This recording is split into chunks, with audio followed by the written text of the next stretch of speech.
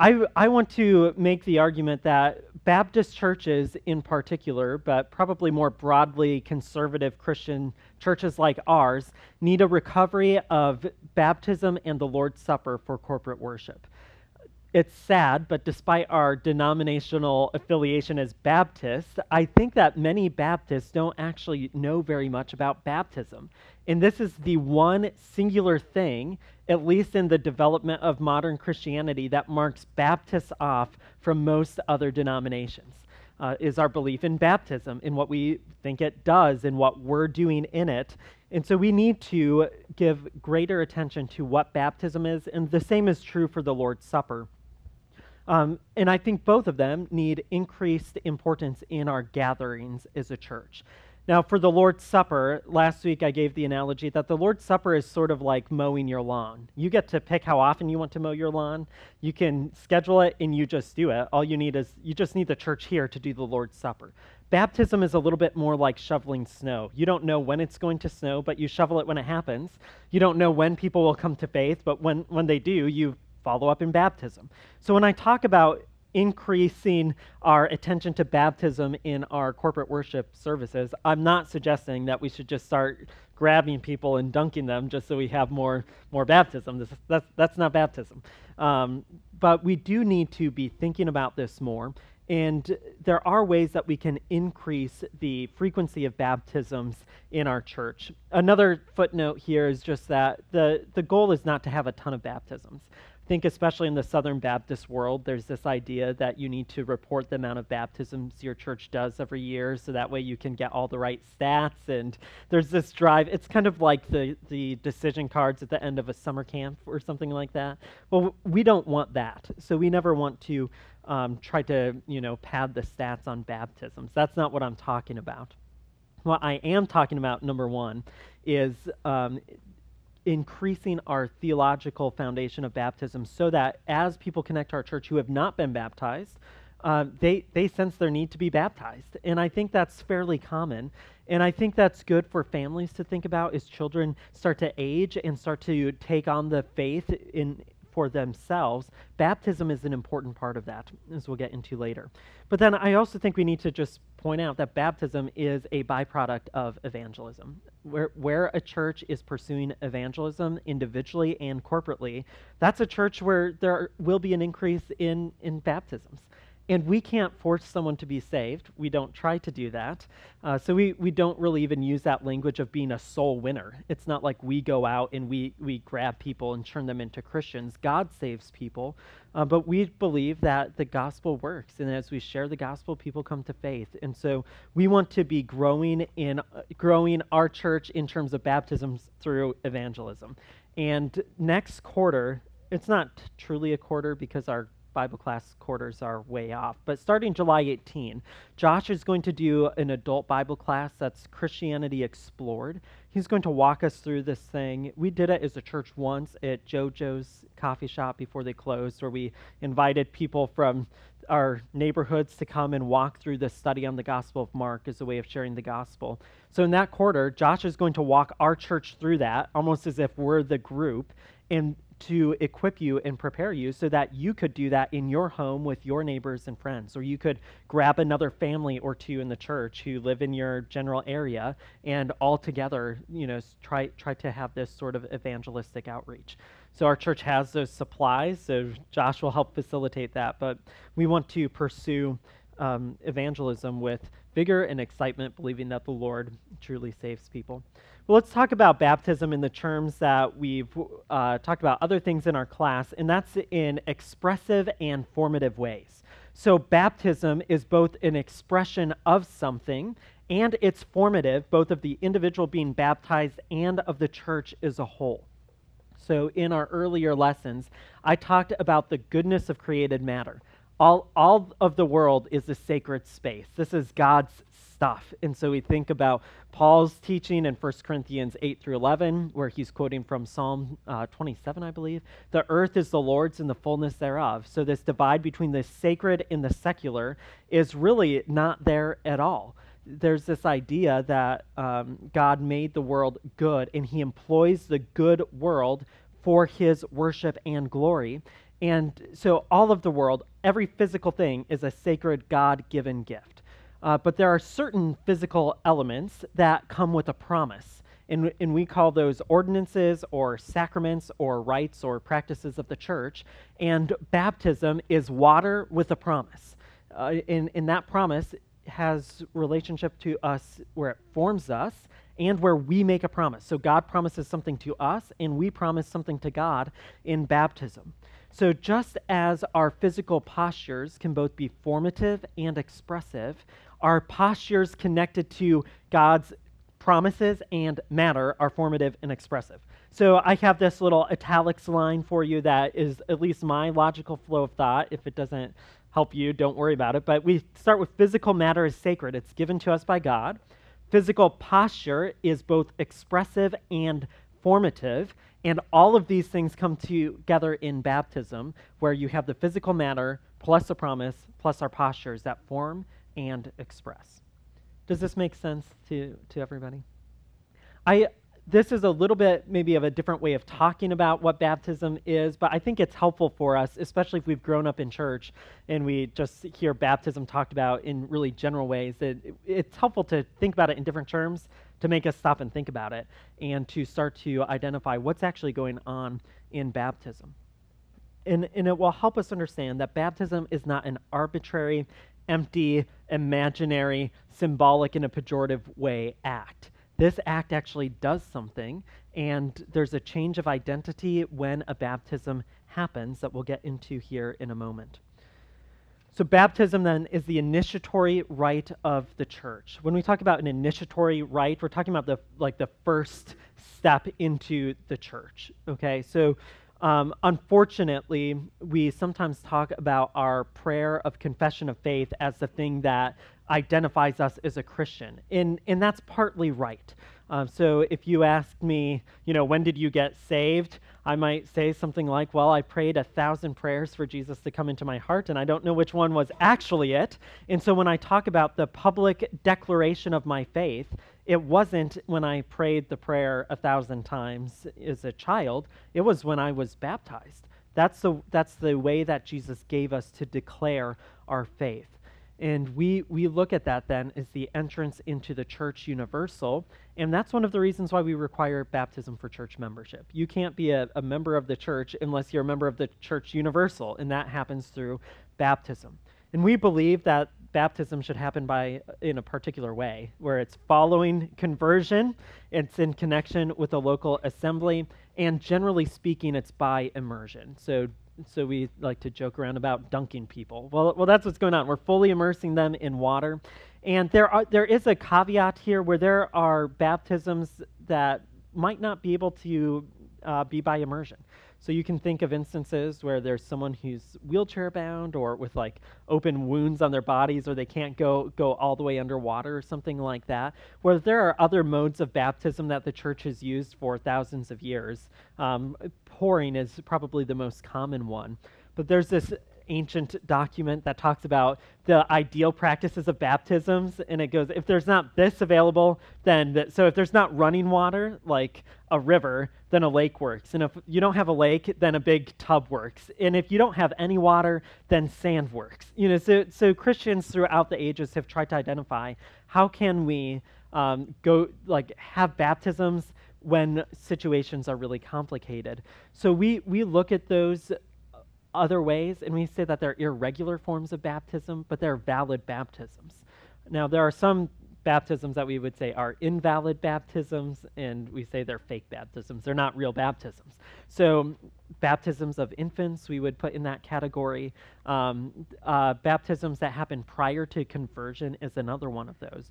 So I'll just briefly say something here, and that is that there are times where individuals, when they're like 4, pray a prayer to get saved or something like that, and then they go the rest of their life not really being a Christian, and they come to realize, I was never a Christian, even though I was baptized, when I was 4, and they come to faith and actually give themselves over to the Lord, and there's a sense of baptism is the way you declare that now, and sometimes that's hard to trace out. So we don't try to over-pressurize people who are like, there was this 5-year period of my life where I really didn't live like a Christian. we're not trying to convince them you need to go get baptized because it feels like you became a Christian again. Maybe they were all the way along, but we try to, as we work with people and they have those experiences, as they find clarity there, if they say, you know what, I did not become a Christian until like decades after my baptism, we will say, there's a way Jesus gave you to declare that. And that's important not just in terms of chronology, but baptism actually does something to you, and it has to be received by faith. So baptisms that are not received by faith are not baptisms. That's the active agent here. And that's our primary argument against paedobaptism. We can't really, I guess, get into that in this class, but we just need that clarifying note of distinguishing between invalid and valid baptisms. All right, questions on that point there? Okay, I want to get into the nature of baptism here, beginning with the idea that baptism is a political act. Now, this is a little bit dangerous to use the term political in our world because we only think of it in terms of like red and blue, two sides of the aisle, and being political has everything to do with voting. Well, one of the issues here is just the way that we have the way we get this word, coming from the polis or the civilization or society, and there are more political entities than political parties in America. And the language is hard to work through here, but there's a sense where the smallest political unit, the smallest polis, if you will, is a family, and you can talk about the family as a political reality. Well, the church is a political reality as well, and when we start to trace the history of the church, you see the church established in a day where religion and politics and national identity were all the same thing. So to be and that's the case in most of the world today, right? So to be in, Saudi Arabia, for the most part, is probably to have a particular religion attached to that. And regardless of where you live, you might even say, you might not say, I'm, from a particular country. I'm Muslim or something like that. So nations and places are identified in terms of religion and politics together. This was very true of Israel as a political state. And as you read the Old Testament, you get that really clearly. To be an Israelite is to be a God worshiper and under the political rule of the Davidic king, right? Well, as that kingship is overthrown, you have Judaism sort of expanding. And I say Judaism, that's a right way to say it. If you ever want to impress a Bible scholar, say, I was reading about Judaism the other day, and they'll like that. You can say Judaism or what, I forget the Judaism as well, but Judaism, if you want to be pretentious like I am right now, it developed into multiple strands, and they were all identified as political parties within Israel. So you have these different groups, some that we're really familiar with, Pharisees and Sadducees, and the kind of ending on that term is like the party of, the Pharisees, parties of Sadducees. And when Christians came about, it's the party of Christ. That's more literally what's going on. And so it was originally seen as just another political religious faction within Judaism. And whenever these groups gathered, they gathered and they were called an assembly, which is the exact word that we translate church very often.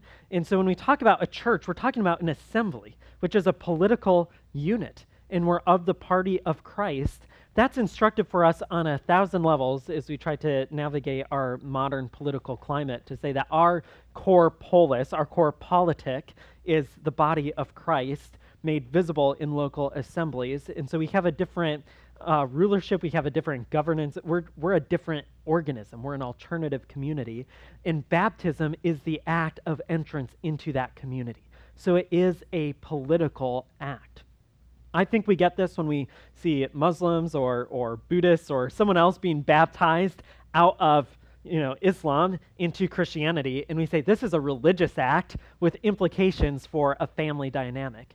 But it's larger than that. It's a fully political act where one is transferred from one group into a new alternative community, which is the community of Christ.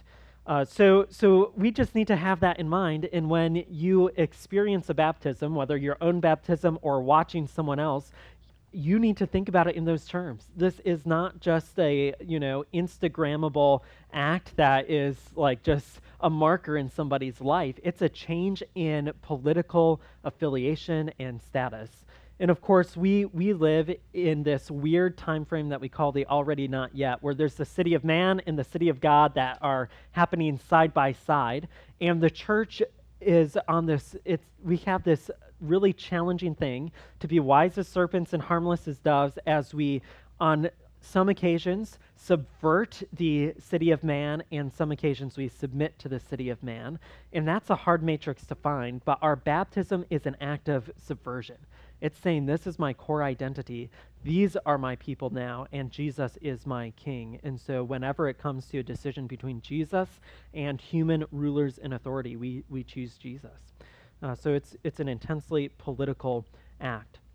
Now, as I mentioned in another class, in the ancient Roman world, soldiers would take this pledge to their, ruler that was called a sacramentum. It was an oath of loyalty, which was a political reality as well. And that's why baptism is sometimes talked about as a sacramentum or a sacrament, at least initially, because it's a making of a pledge towards God. That's intensely and inherently political. Any comments or questions on that section? Okay, then if baptism is a political act, it's necessarily a community act as well, because people are being added into this new polis, into this alternative community. I think sometimes we look at baptism and think it's all about the person being baptized, but it's mostly about that maybe, but it's also significantly about the church that person is being baptized into as well. So this is maybe stretching the analogy a little bit, but if a baby is born into somebody's family, a lot of that birth is about the baby, but it's not really about that baby for a long time. It's really about the family and the addition to that local community of the family that's formed.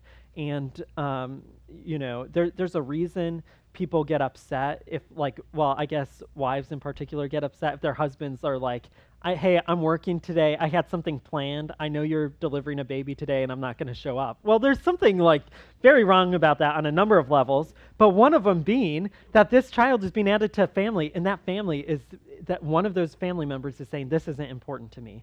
I'm not going to be there. And I think, maybe that's stretching the analogy a little bit, but I think that's how we should think when someone is baptized into our assembly. We should try to be there because it involves us as well. They're entering into this community. It's not just a private ritual that they're going through. So on page 4, I just have a few points here to mention. One is that although one of the elders performs the baptism, he does so on behalf of the congregation. So it's not just the pastor and the baptismal candidate, it's the whole church. The baptism is happening with the authority and representation of the whole church. Therefore, attendance at a baptism is important both for encouraging and supporting baptismal candidates and for affirming them as part of the covenantal community. You're welcoming them into that community. So maybe a better analogy would be showing up at one of your relatives' weddings. If you don't show up to your brother's wedding, your new sister-in-law maybe might feel like you don't care about her, right? So you show up at the family wedding to welcome people into the family. And then third, attendance at a baptism is an important part of the observer's Christian discipleship.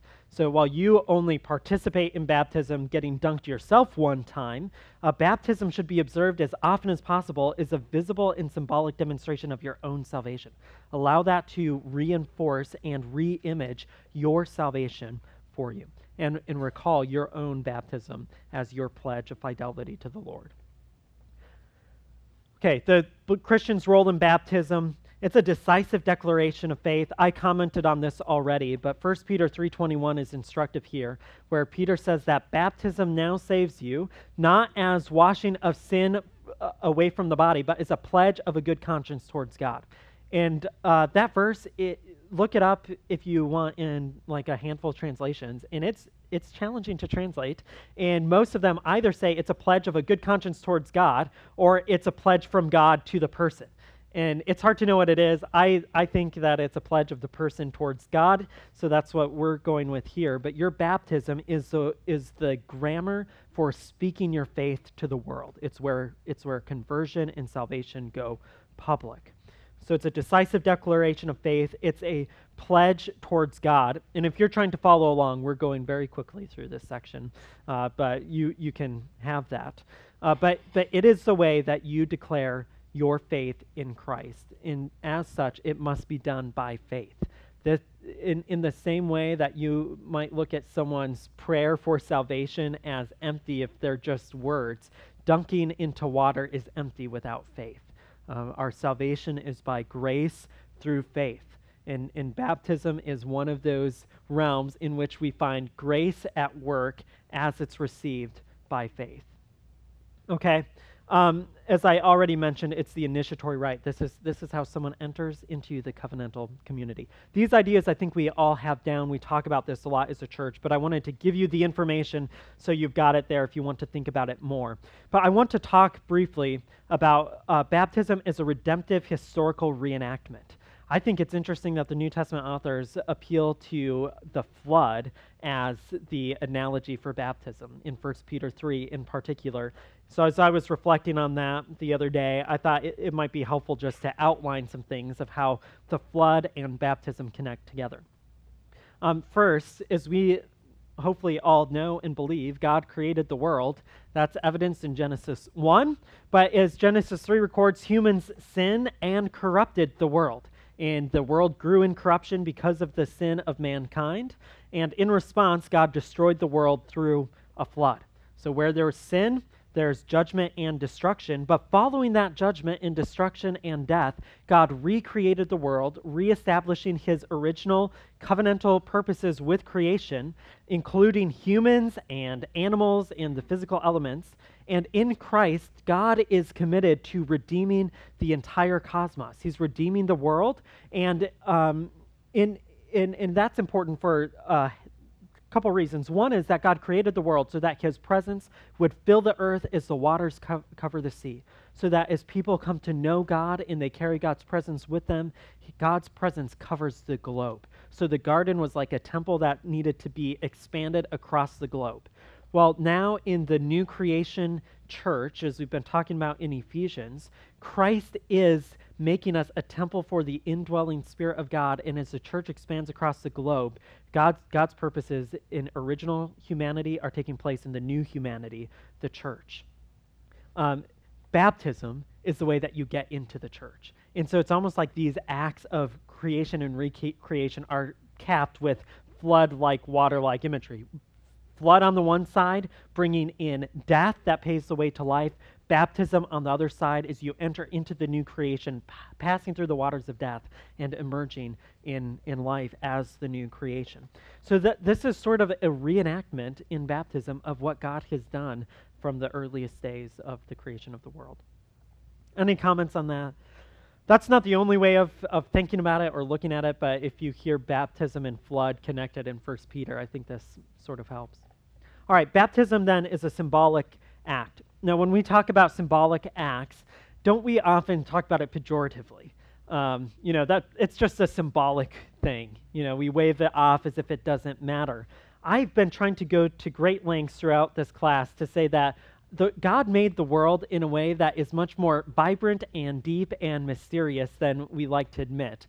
We live in a really naturalistic society where there's nothing in existence that can't be explained in scientific method, and so we suppress great things like poetry and the theological imagination and other things in favor of talking about water as H2O, and that's the clearest, most true way of describing what water is. Well, we need to break out of this biological reductionism, scientific only way of looking at things and realize that God has woven into the fabric of the universe his goodness and wisdom and grace, and he gives us ways to tap into that we just can't explain in scientific language. And so it's something of a mystery. And I think it's good to call it that. This is a mystery. And again, that well, we can't get into that, but this mystery we experience over and over again. So we might say that a hug is a symbolic way of showing affection, but you can't dispense with hugs. If you might write them off as just symbolic and they don't actually matter, but the reality is that hugs now create the reality that they symbolize. So symbols create the reality that they portray. And we can't explain why that is or how that is. But there's a difference between me telling my wife that I love her and never giving her a hug, and me like giving her a hug and saying, I love you. Well, there's a reality that's both symbolized and created as that happens. But only when it happens in good faith. You can watch movies, read books. There are things that happen in bad faith that are symbolic. So a meal. That's why you have gangsters who like eat a meal at a nice restaurant in the back room, and then one guy shoots the other guy. Well, there's a dissonance there because the meal is a symbolic act of communion, but then it's not happening in good faith, and it distorts it. It turns it upside down, and it's awful. A kiss on the cheek is symbolic of affection and friendship in good faith. Well, Judas does that in bad faith to Jesus, and it is so much worse because of that. It would not have been as unsettling if Judas had just pointed at Jesus and said, he's the guy you want to grab. But he gave him a kiss to signify the one who was to be betrayed. These things, symbols, are unique, but they have their effectiveness, and they create the reality they intend to portray when they're exercised in faith, and they create the opposite, or they at least illustrate a dissonance when they're exercised without good faith. So someone who's been baptized without faith, it's showing something, I think that's really sad. It expresses a dissonance. There actually hasn't been death to sin and new life in Christ. There's a walking through this that's not helpful. Whereas a baptism that happens by faith, that symbol goes on to create the reality that it portrays. Where there is we can say that baptism saves you, not as the washing away of water, but as the symbol that creates the reality that it portrays. So we need to think about baptism in that way. Just as there's never an empty, meaningless hug, there's not an empty, meaningless baptism. Does this make sense? Okay, this is something that I think we need to keep working to deepen our reflections on. I don't think that I've thought about baptism this way for a long time. I think I used to talk about it as just this, like, it's just a symbol, and we could do it or not do it, but we should do it probably. Well, this actually does something to the person being baptized, and it changes their relationship into the new covenant community. It changes our relationship to them. It's a real thing. A final illustration on that is your wedding ceremony. There's a way that we could say wedding ceremonies and vows are just highly symbolic things, and we could do without them.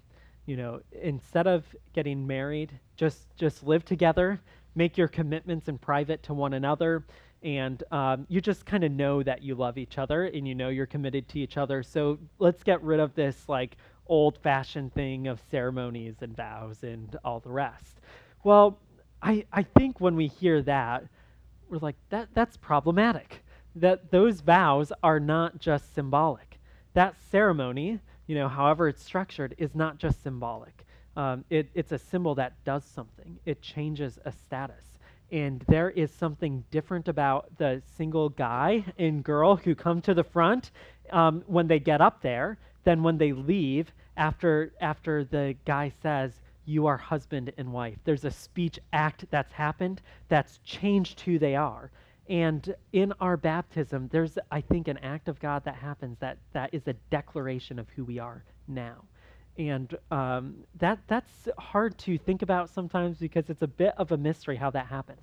How is it that a pastor's words at the front of an auditorium make people who were once not married, married?